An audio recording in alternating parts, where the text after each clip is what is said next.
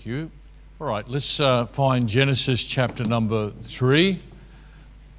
Start off with a hard book to find. Genesis 3. And then our next one will be in Genesis 2. So it's already shaping up to be a good night. Not too stressful tonight. None of those minor prophets that you think somebody stole it from your Bible. And you get embarrassed to keep flicking, so you finally just leave it open anywhere. It's happened to everybody. Nothing worse than going to a preacher's meeting is sitting with preachers all around you and you can't find that book and you have to go to the index. And 3 preachers look across at you like, and you're a preacher. So it keeps us humble. Well, good to be here. And thank you to Pastor. I pray that he's also being blessed as he's preaching tonight down the Gold Coast. I can see Cassie's back. I did look for her. She wasn't up here. I thought, I'll just check if Cassie's here before I say anything. And she was down the back. And she's recording everything, by the way, so everything will go back. All right, Genesis chapter 3. I want to give you a message a little bit different. I'm going to just show you something that God does. And he does it a bit through the Bible. And if you ask me why he does it, I can't answer that. I don't really know why. But then there are a lot of things God does that I don't know why. And I've got beyond trying to be the person who answers, why does God do? I'm at peace that God is God and I'm not. And I'm at peace with the good character of God, that everything he does is good. And he's just and he's holy, and even if it appears not that way to me, I'm wrong and he's not, and I just have a peace about that. But I do find it helpful to identify patterns and to just see when God does a particular thing, and usually they're there to kind of help us, to give us some understanding. And I think just understanding this little thing tonight might help us to be a little more hopeful. Particularly hopeful maybe if something has gone wrong, to remain hopeful for what can come ahead. So our Bible reading, you already have it open, was Genesis chapter 3. I don't know if you think much about Adam and Eve. I think we don't give Adam and Eve a lot of thought beyond the fall, the little bit that we know. But of course they lived for a long time after that. And I believe that you'll see Adam and Eve in heaven. I'm sure that they're in heaven. I think when God covered them in a coat, skins of animals, I think that was a picture of his appropriating a coming salvation that Christ was going to make available on the cross. I think you'll see Adam and Eve in heaven. We don't think a lot about that. Even when people talk about seeing people in heaven, they say Abraham or Peter or someone else, but Adam and Eve will be there also. I also think that they probably were more spiritual than we think. And I think that what we've done really, because the major part of the narrative that we think of when we hear Adam and Eve has to do with the fall, in our mind they're kind of always falling. They got it wrong, they sinned, and they did do all that. And through Adam came sin into the world. But of course they lived for a long time after that. And you have to remember that these were people who got to walk with God. And you don't easily forget that. You don't just, even when that stops, you don't forget that you had that. And no generation, nobody after that had what they had. Nobody who came after them ever had the same sight that they had that was lost once sin came. But I'm just saying they had an experience with God that was quite unique. Adam particularly had considerable discourse with God, and so even after the fall, whilst they were changed and fallen and not the same, but they still had clear recollection of being with God, of being in the garden, or being around the tree of life, and that they were no longer able to access. But I'm just saying I think they're a little more spiritual than we give them credit for. I think there's been decline over time. So Genesis chapter 3, verse 15 is considered the first scripture in the Bible that is a messianic promise. So it's considered the first Bible verse that speaks of the coming Christ. Now, you may have known that already, or maybe you didn't know that. But the promise here that God made in judging the serpent, he said that from the woman, from the seed of the woman was going to come the one that would bruise the head of the serpent, but the serpent would bruise the heel of the seed of the woman. And so as we study that, most of us believe that that's referencing Christ, the coming Messiah, and that he died on the cross. He was bruised for our sins. He was bruised for our iniquities. He suffered the penalty of sin that we should have paid. But in doing so, he crushed the head of the serpent. The day of the cross, and particularly the day of the resurrection, was a victorious day. Does that make sense? And the serpent was defeated. Now, leading up to the cross, Satan tried very hard to stop the cross even happening. First of all, he tried to slaughter all the infants when Christ was born. That was an attempt to stop the Messiah ever coming to be. The war on the Jews through the Old Testament has always had a spiritual element to it. It isn't just about nations warring against Israel. Behind that was Satan's attempt to eliminate Israel altogether. Because if there was no Israel, there can be no seed to come through that line, and therefore no Messiah. And so there's this warfare going on. By the way, we're still caught in it today, though we're on the other side of victory. The devil is still alive, he's still working, but we have victory in Christ, who's already defeated the devil for us. But I look forward to the day that he will be finally subdued. I think that will be a good day. I grieve at sin and its effects and what it does to people's lives, and I just look forward to the day that this will all come to conclusion, which is not too far away. So verse number 15, the first promise, messianic promise of the coming Messiah. Now, I get it, it's not Isaiah and it doesn't give a great amount of details, but it's recognized. Can I say this, that even Jews who do not accept the New Testament, and they're wrong in doing that, and have not understood that Christ has already come, but as long as Jewish people have been studying these scriptures, they have the Old Testament, and they have studied it looking for messianic prophecies and promises. They've given great attention to that.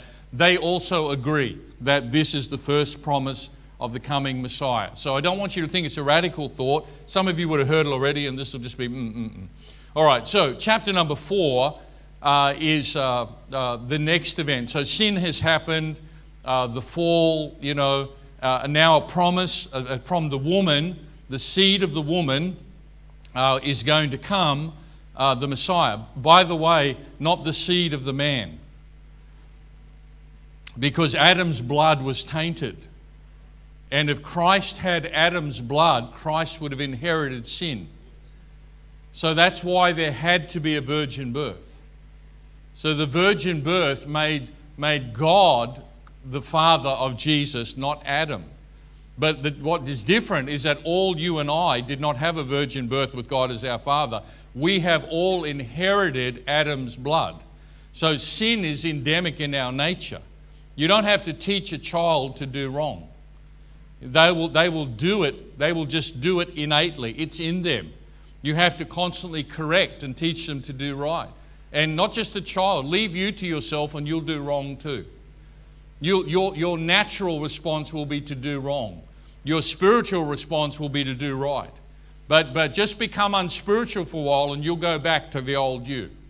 And you'll start speaking like you used to speak, but God changed you and you're slipping back to that. And you'll start behaving and you'll start dismissing things that they're not really big sins anymore. That everybody does that now. And that's just telling us how unspiritual you are. That's just telling us that you're far away from where you ought to be. So not from the seed of Adam, but from the seed of the woman. That's why there had to be a virgin birth. And now we get to chapter 4, and the first two verses in Genesis chapter number 4 have to do with the first event of Eve giving birth to children. And so I'll read it, those two verses. And Adam knew Eve his wife, and she conceived and bare Cain, and said, I have gotten a man from the Lord. I'll revisit that in a moment. And she again bare his brother Abel. So we have the birth there described in chapter 4 of Cain and Abel. Now, some people say, they say maybe they were twins. I don't know, I agree with that. I don't think you can conclude that, but I sort of get it why they say that. In the study of the scriptures, it's put together as a single event. So you don't have Cain and then 18 verses later Abel, and it's given to you by the Holy Spirit as a particular single event. And I'm going to call it a first event, not Advent, but a first event, and where you have these two born. Now, notice that when Eve gives birth to the man-child, she says, I have gotten a man from the Lord. Now again, the rabbis and others teach, and I'm going to agree with them tonight, they say that Eve thought that she had given birth to what was promised in Genesis 3:15. She thought that, it had happened, what God had said, that the seed of the woman was going to come. And she thought that in giving birth to the man-child, that this had come from God, and that this had to do with what God had said in Genesis 3 and verse 15. Now, we know that it was going to be quite some time before the Messiah would come, but I agree with them. I think she thought that also. I think that she was thinking that, well, this is that God, what God said was going to happen. It's now, bear in mind, she'd never had children before, and nobody else had had them either. So this is a first time event of, oh, I've gotten a man-child from the Lord. This must be what he said. This is what he spoke about.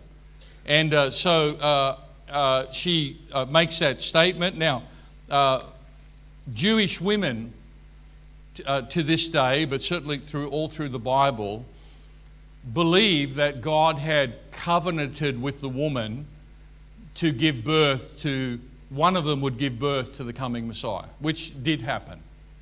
And that's why it was always important to Jewish women to have children, and particularly a man-child. So when you keep coming across that in the Old Testament, if people were barren, they couldn't have a child, they weren't just feeling, I'm missing out, I really want a baby to cuddle. They were feeling it at a much deeper level, that I have been dispossessed from the covenant that God gave to the woman. And every Jewish mother who gave birth to a child was participating in the covenant that God had made with women right back from Genesis chapter 3. So it was very important to them to be a partaker in that. And the idea was that you really wouldn't know, could it be you? Could you be the one who've given birth? And it's not wild, because one day a young girl did give birth to a child, and that was the one. And it was going to happen from someone, and we weren't sure when, but they entered into that. So here's Eve thinking that, well, this has come of God. I want you to see it's described as a single event here. But of course, if you read on in chapter 4, you'll find that whatever hope Eve had for her children, and whatever hope she had when they were born, and she recognized that God was in it, that God had allowed this birth, or God had brought this thing to be. And I'm sure she had a sort of spiritual hope with that. But as you read on, and you all know, I'm sure, the story of Cain and Abel, and what happens is that all that spiritual hope goes terribly wrong. And I don't doubt she was a mother who loved her children in the way that you love yours. I don't think she was any different that way. And of course, what happens, we find, is that it did not take long for sin to come into families. Today we talk about, you hear people say, well, families today are dysfunctional. This was a dysfunctional family. And it's the first one. And that's how quick sin got in, took hold, changed things. It didn't take hundreds and thousands of years. It happened really quick. Decline happens really quick. It doesn't have to take a long time. And so we find that there is strife between the brothers. There's fighting. There's envy. There's self-righteousness on behalf of one of them. And finally, it ends in murder. And so from, I have gotten a man from the Lord. Now what do you have? I have nothing. Because one of my boys has murdered the other boy. And then God came and judged Cain and marked him and banished him. So here is now mother, and from I have gotten a man from the Lord to it's all gone. It's all gone. What I thought was going to happen did not happen. What I thought was a blessing has turned out to be a great heartache. And it all goes terribly wrong, and she ends up having nothing. Now, if you ask people in the world, if they know a little bit of Bible, how many children did Adam and Eve have? A lot of people know Cain and Abel, and they stop there. But of course, we know that they're going to have more children than that.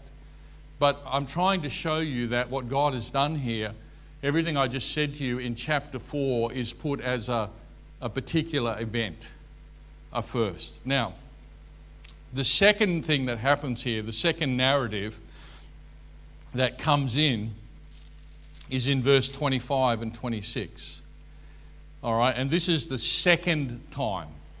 All right, so can you see why some people say, well, maybe they were twins, because there's two distinct events here about the birth of children. There's a first event and now there's a second event. And I want to point this out to you here, because what happens in verse 25 and 26 is that God is going to give back to Eve everything that was lost. And the blessing that she thought that she would have the first time, when it all went wrong, is going to be returned to her in the second time. And what I'm going to point out to you just, tonight in a couple of places, and I'm done. I'm going to show you, I started off by saying something God does that I can't explain. And what I'm talking about is that God often puts His blessing on the second time rather than the first. That God often will bless the second above the first. And the reason that you should just contemplate that is a little bit, because when we do something that we believe God has birthed, or we participate in a ministry, enter into a marriage, involved in a relationship, something that we believe, this is of God. When that goes terribly wrong, we can become very discouraged. It's like everything I hoped for has been taken away from me. And I don't think you should be hard on people who have, marriages that did not work the way that they wish they had. Because most people don't go into a marriage hoping it will fail. They actually go in with a sense of hope, believing and wanting it to be a blessing. And so God often will put His blessing on a second event more than it was on the first. So I'm going to give you some examples, and I'll give you another Bible. So here's this.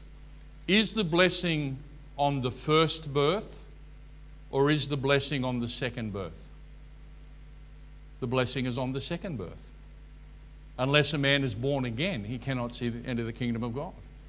You're born into sin, but you're born again. The second birth is your birth into blessing. It's the second birth that makes you a child of God.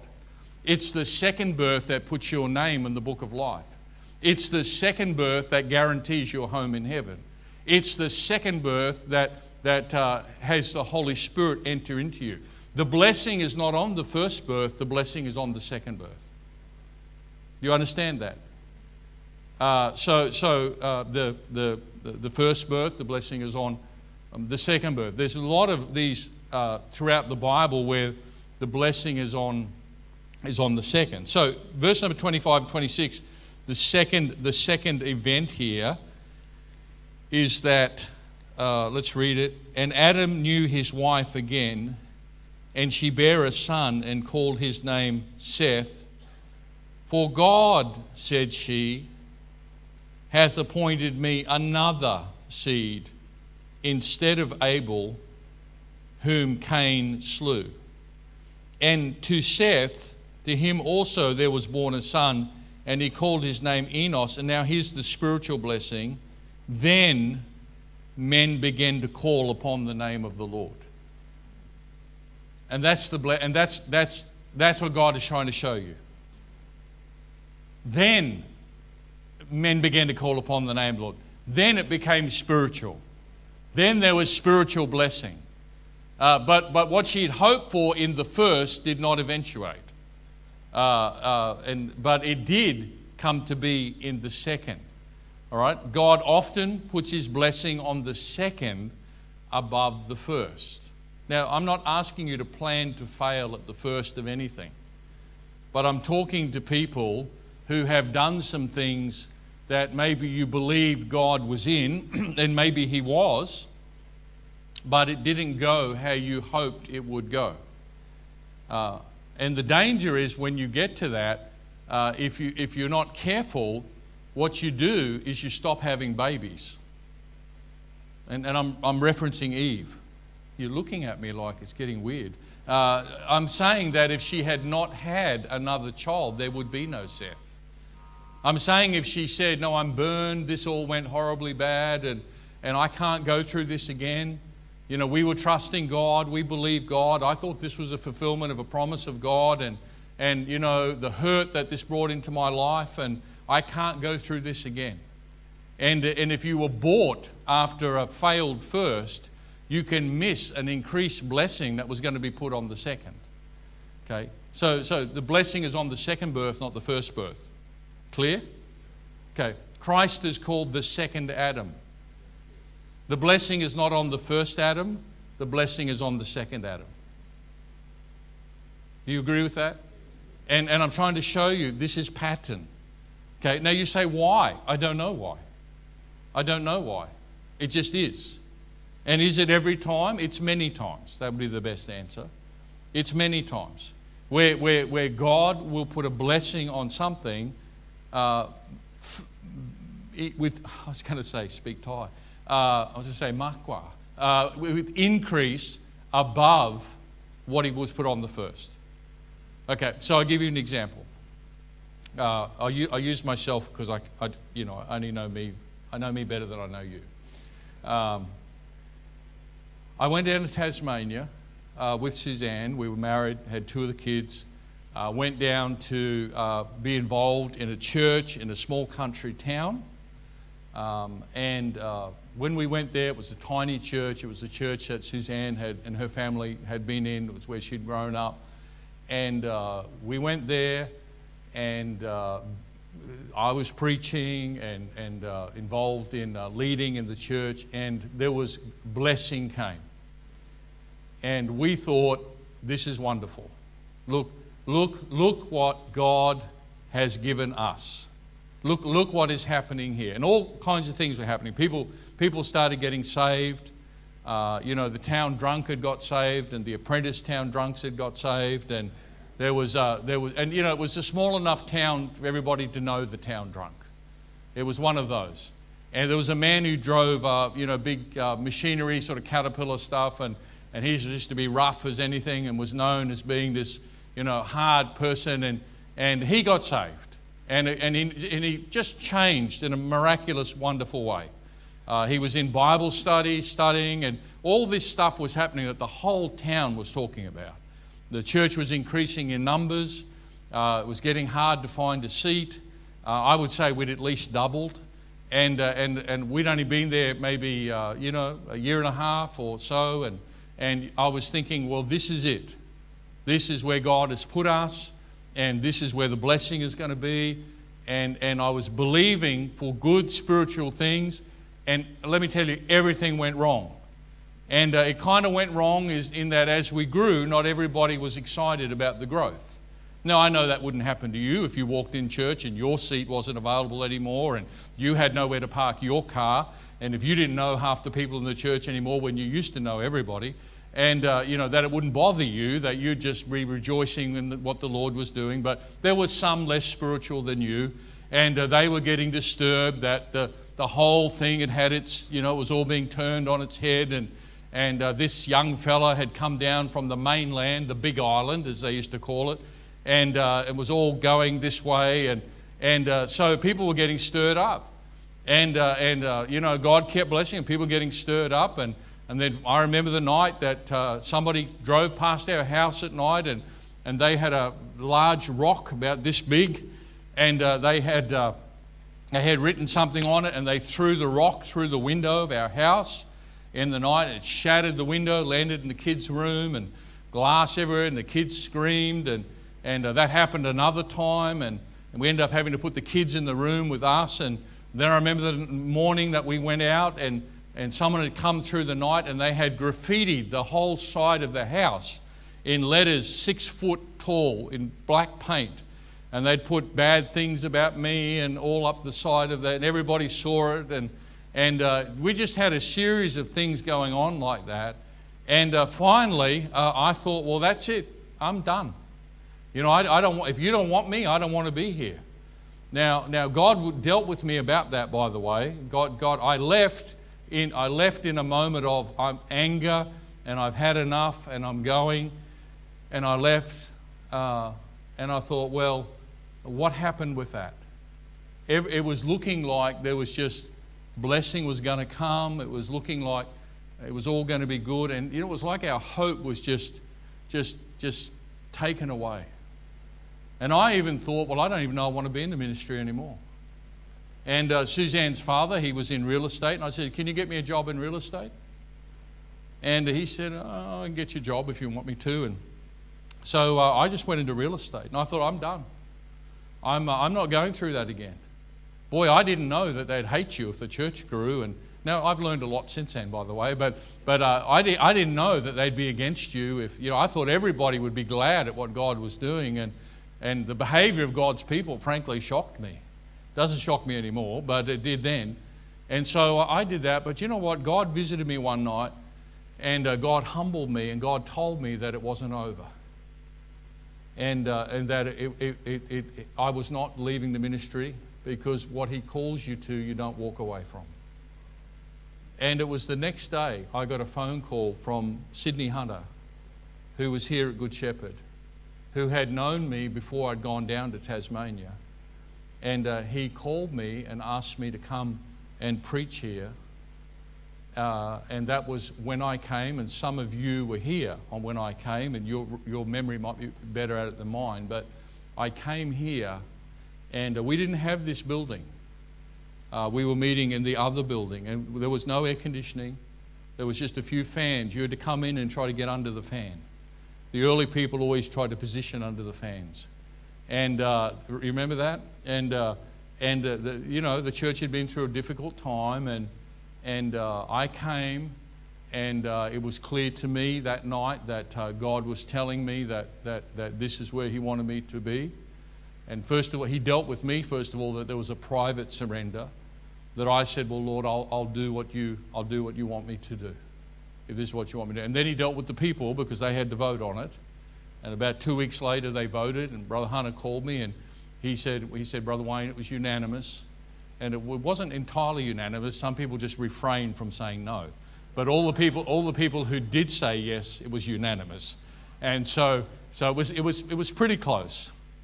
I remember getting here, and I was here a couple of months, and some of the people, and I loved everyone in the church. I got to know people in the church, and I was just, feeling excited about what God was going to do with us all, and started spending some time with people. And every now and then someone would say to me, Pastor, I feel so bad.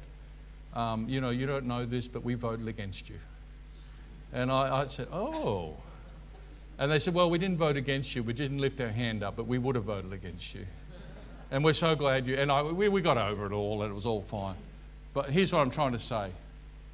There was a second event in ministry that God had planned in my life that was going to have a greater blessing on it than whatever came in the first.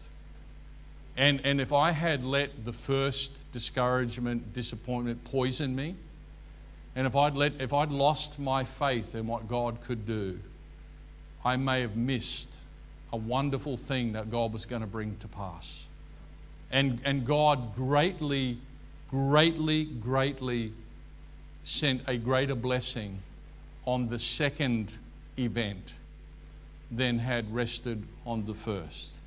And God gave back to me everything I had before and much, much more. And I'm just saying that you may have a story like that yourself.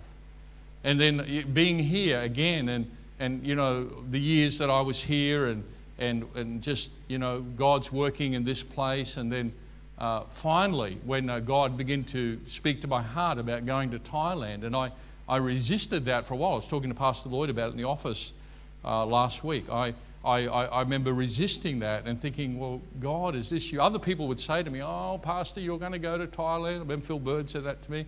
And I'd say, no, I'm not going to go, you know. Other people could see what I couldn't see. But I couldn't see it because I had no plan.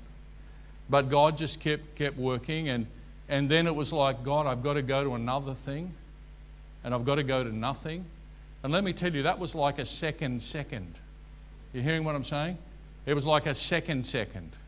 And so I went and I thought, well, you're not going to be able to beat what's happened here. This is the greatest years of my life happened when I was a Good Shepherd Baptist. That's never going to be repeated.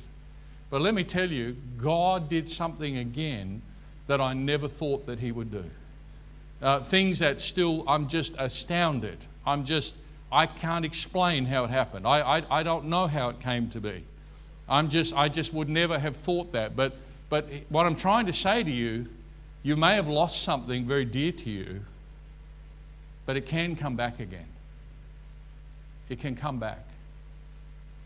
And you must not put a curse of barrenness on yourself because of the pain of what happened the first time.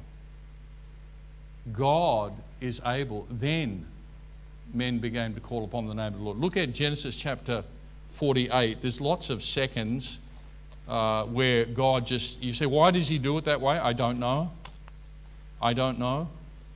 Why the second birth? I don't know. I know what it does. I understand the theology of it, but, you know, I don't know. The second Adam, why? I don't know, but He does it. It often happens.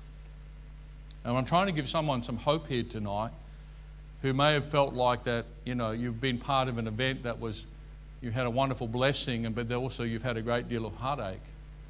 And thinking, well, that's all gone from me. God can give it back again. He can give it back. But you've got to stay engaged in the process. You can't say, well, no, that's it. I'm going to sell real estate. I'll never go back to ministry again because of what happened. Listen, the pain is real. Don't you think the pain was real for Eve? What mother wants to lose 2 kids that way? What mother wants to have that story? One of my boys killed the other boy, and now this one is banished, and I don't get to see him either. No one wants to live through that. That's enough to make you say, I don't want to go through that again. If that's believing in a promise, I don't want to go through that again. But it came back. And God gave back something far above what had been lost. Genesis 48, verse number 1, and it came to pass after these things that one told Joseph, behold, thy father is sick. And he took with him his 2 sons, Manasseh and Ephraim. And one told Jacob and said, behold, thy son Joseph cometh unto thee. And Israel strengthened himself and sat upon the bed. Now, when you study any of the patriarchs, when you get a name change, particularly when you get Israel, Okay, we have spirituality happening at that point. Okay, so that's the anointed part. And whenever the Holy Spirit uses those name changes, they're there for a reason.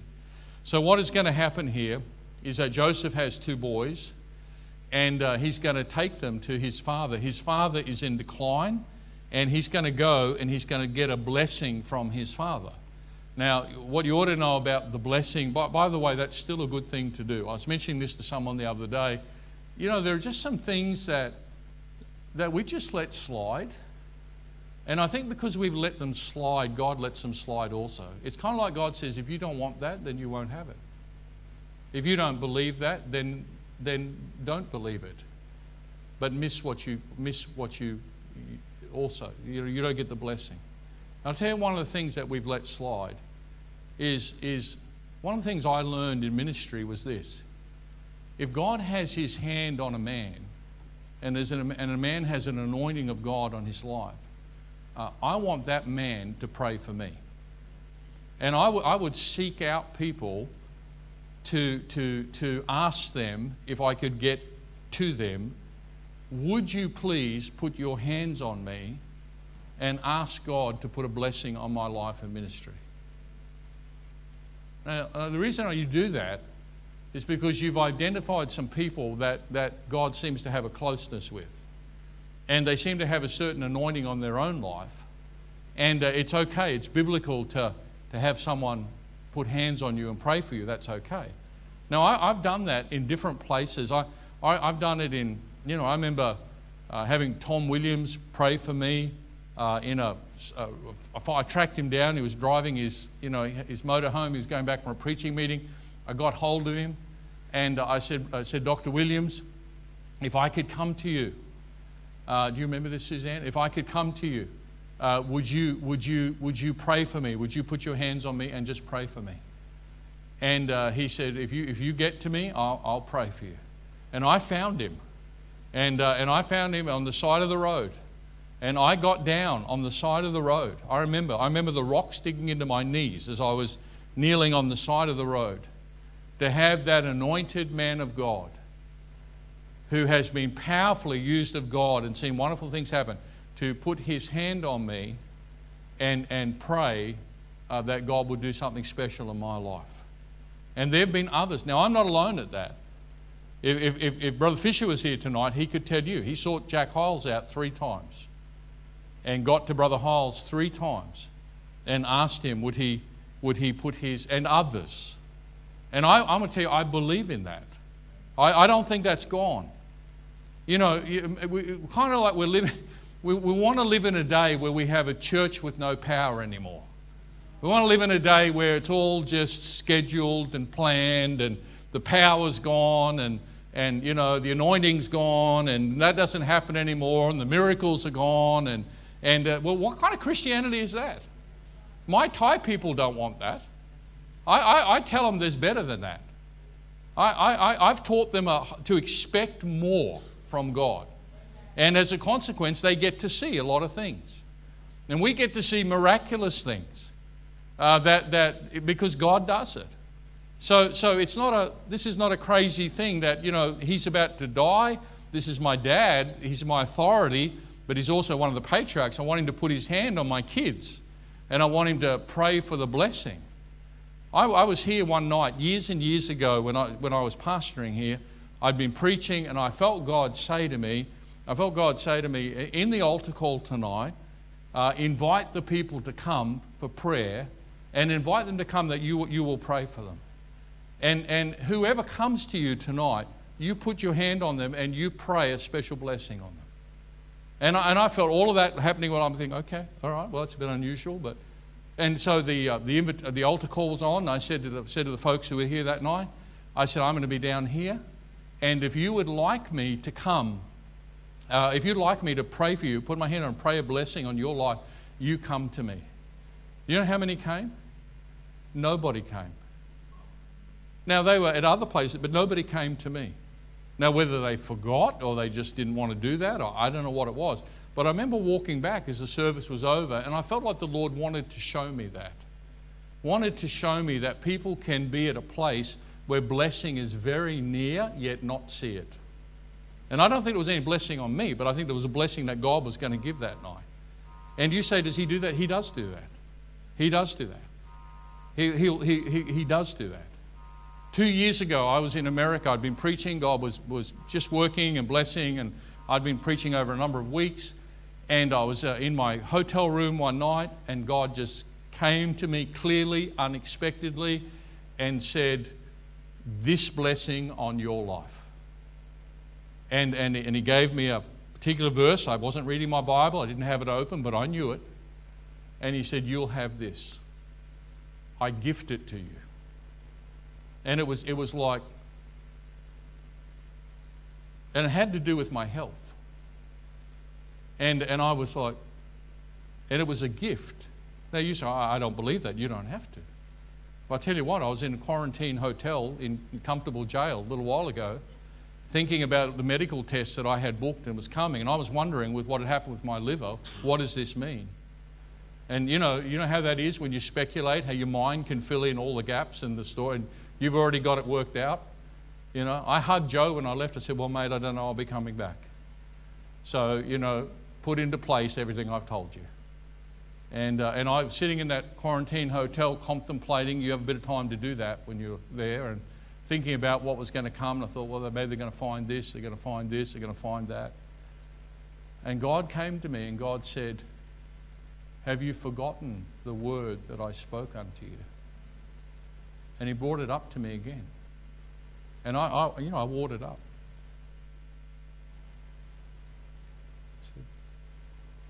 And it was a promise. Now God can do that. God can gift you something. Does he have to? No, he doesn't have to. He's not obligated, but he can do it. He can just gift you something.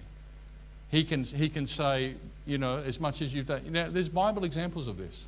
Solomon, because you didn't ask for the life of your enemies, and you didn't ask for yourself, and because you didn't want all that, I give you this. And he was gifted with something he didn't even ask. And God was just rewarding something he saw in his life. So it's not a bad thing to want to do what was happening here, to have this prayer. And I've had others pray for me, and you can think what you will about that. I believe in it. I believe in it. My God's not dead. Powerful things still happen. I can't live a lukewarm, half-hearted, half-dead Christianity. I can't do that. I can't. I've got to have something more than that, folks. I've got to have something bigger than that. And I still believe in it. And I know it can happen. I know it's true. And so he wants to get his boys prayed for. And let's read verse number... well,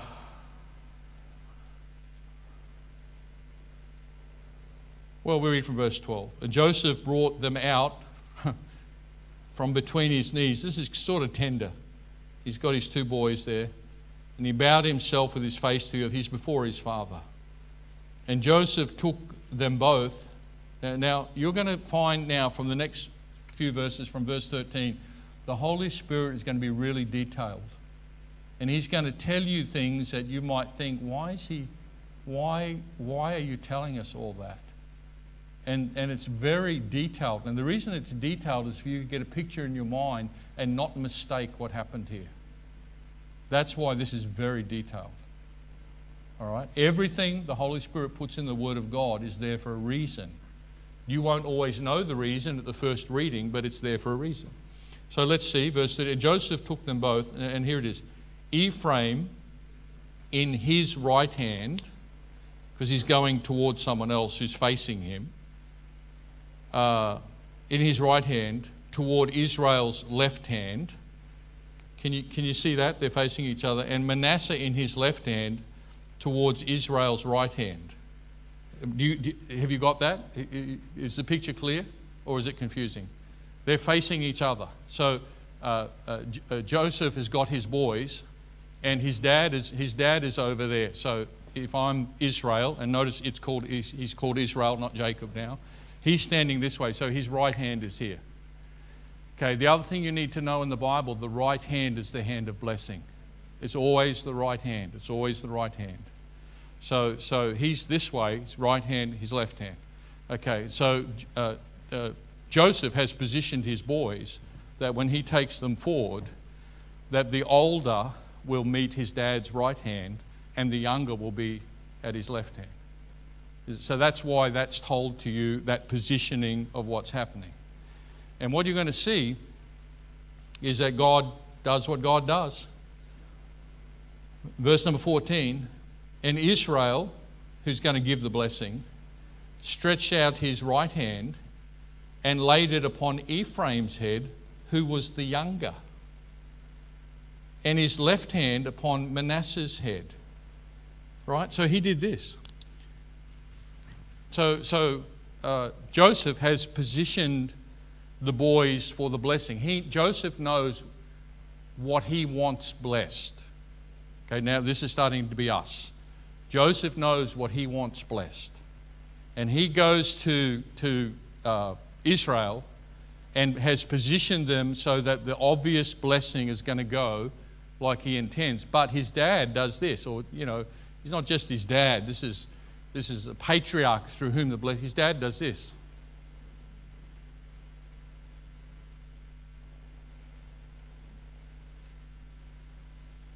And he doesn't do it accidentally. Right? Because, again, look at the detail in the scriptures. At the end of verse number 14. Guiding his hands wittingly. Very deliberate. Very deliberate. Down to verse 17. And when Joseph saw that his father laid his right hand, the blessing one, upon the head of Ephraim. Okay, Ephraim is the younger, but let me put it in context, the message tonight. Ephraim is the second, not the first. That's the point. He's not the first, he's the second. And Joseph is seeking the blessing on the first, and the first will get a blessing. But the blessing on the second will be far greater than the blessing on the first. And that's why this is all here. And when Joseph saw his father laid his right hand upon the head of Ephraim, it displeased him. And he held up his father's hand to remove it from Ephraim's head unto Manasseh's head. You know, I know he thought, dear old dad's having a moment, you know, he's better fix this up. And Joseph said unto his father, not so, my father, for this is the firstborn. Put thy right hand upon his head. You're blessing the wrong thing. And his father refused and said, I know it, my son. Now, what I want you to see from that is a picture again of the blessing going on the second far above the blessing that was on the first. And what happens is you and I are Joseph. We go to God, and we don't do wrong in doing this, but we go to God and we say, God, bless this. Bless this one. Bless this one. And God says, I'm going to put the blessing on that one. And then we do this. Not so, my father. And we do the not so because we have a vested interest in wanting that blessing in that place. But God has his own reasons. And so another example here, and I'm about to conclude, where God took the blessing on the second and gave it much more prominence than was on the first.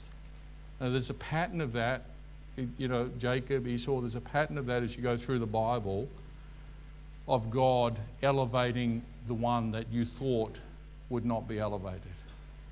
And the application is, in your life, you may have had, you know, a first of some things where you asked God to bless that, and maybe he did, but it didn't go the way that you'd hoped. And I'm trying to say to you, if you'll keep having children, if you'll stay in the game, it can come back to you again. And God can put a great blessing. It can be found again. And then men called upon the name of the Lord. Listen to me. You can have it again. It can come back again. This is not just rhetoric. I believe this. I know this. It's true. God can come again. The Spirit of God can blow again. What you thought was gone can come back in greater measure than it's ever been before. And I don't know what the application of that is for your life or what that means, but I'm just showing you that there's a biblical pattern here of God doing that. And I want you to not abort the process because it may have not worked out the first time, but to stay in it and to believe. I want to tell you to believe. I wish some of my ties were here to give testimony tonight because they'd motivate you to believe. You'd hear their stories and you'd go, whew. I want to tell you, it's still happening. We're near the second coming, but it's not over yet. I felt God say to me in hospital, you don't have to believe anything. When I say I felt God say to me, you can tune out, okay? Because I'm not saying thus saith the word of God, I'm just sharing. And you can believe it or not believe it. But I felt God say to me when I was in hospital in Nakhon Sawan. And I was lying there and, a bit sick, or more than a bit sick. And by the way, when you're in hospital in Thailand, people sleep with you in the room. You don't stay in hospital alone. So I had Joe and Curtis in there most of the time with me. And they do your nursing work, as it were. Nurses do a little bit, but they do the rest. So we stay with you. And I felt God say to me when I was in hospital, and I'm sure it was the Holy Spirit. I'm sure it was. I'm very certain. He said to me this, the end is near. There is much to be done. The end is near. There is much to be done. And I felt, as it were, an urgent voice of the Holy Spirit. And I already know the end is near. Don't you agree the end is near? You can see that. You don't need me to tell you that. It wasn't like when I heard that, I went, oh, the end is near. I was already thinking for a long time, the end is near. But it was like the Holy Spirit was saying to me, the end is near. But there's much to be done. We're not allowed to abscond in our duties. We're not supposed to say, oh, look, it's bleak and black and miserable and it's all over. And we're not supposed to do that. You must not be overcome by the world. You're in Christ and He has overcome the world for you. You must not be overcome by the world. Okay, you've got to rekindle your hope and rekindle your belief. There are souls that will be saved. There's nothing to stop a great work of the Holy Spirit. It can be geographically isolated. It doesn't have to be the whole world, but it can happen. And I want you to really believe that again. And I want you to, if you've been hurt in something the first time, I want you to, as it were, keep having babies. Because it can come in a great way. All right, let's have a word of prayer. Did God speak to you tonight? Let's go ahead and stand. If you stand, it's easy for you to get to the altar. Notice when people sit down, they don't always feel comfortable pushing around people. Let's go ahead and take some time to pray tonight. Go ahead and play, honey, whatever you want to play. And let's just use it. If you felt God spoke to you tonight about something, or maybe you just want to call out to God for like a fresh breath, or maybe you just need to believe again. Maybe you got some comfort tonight. And God said, you see this? This is what I did in your life. You're living this. Whatever it is, just take some time to pray. We're just going to give some time for that.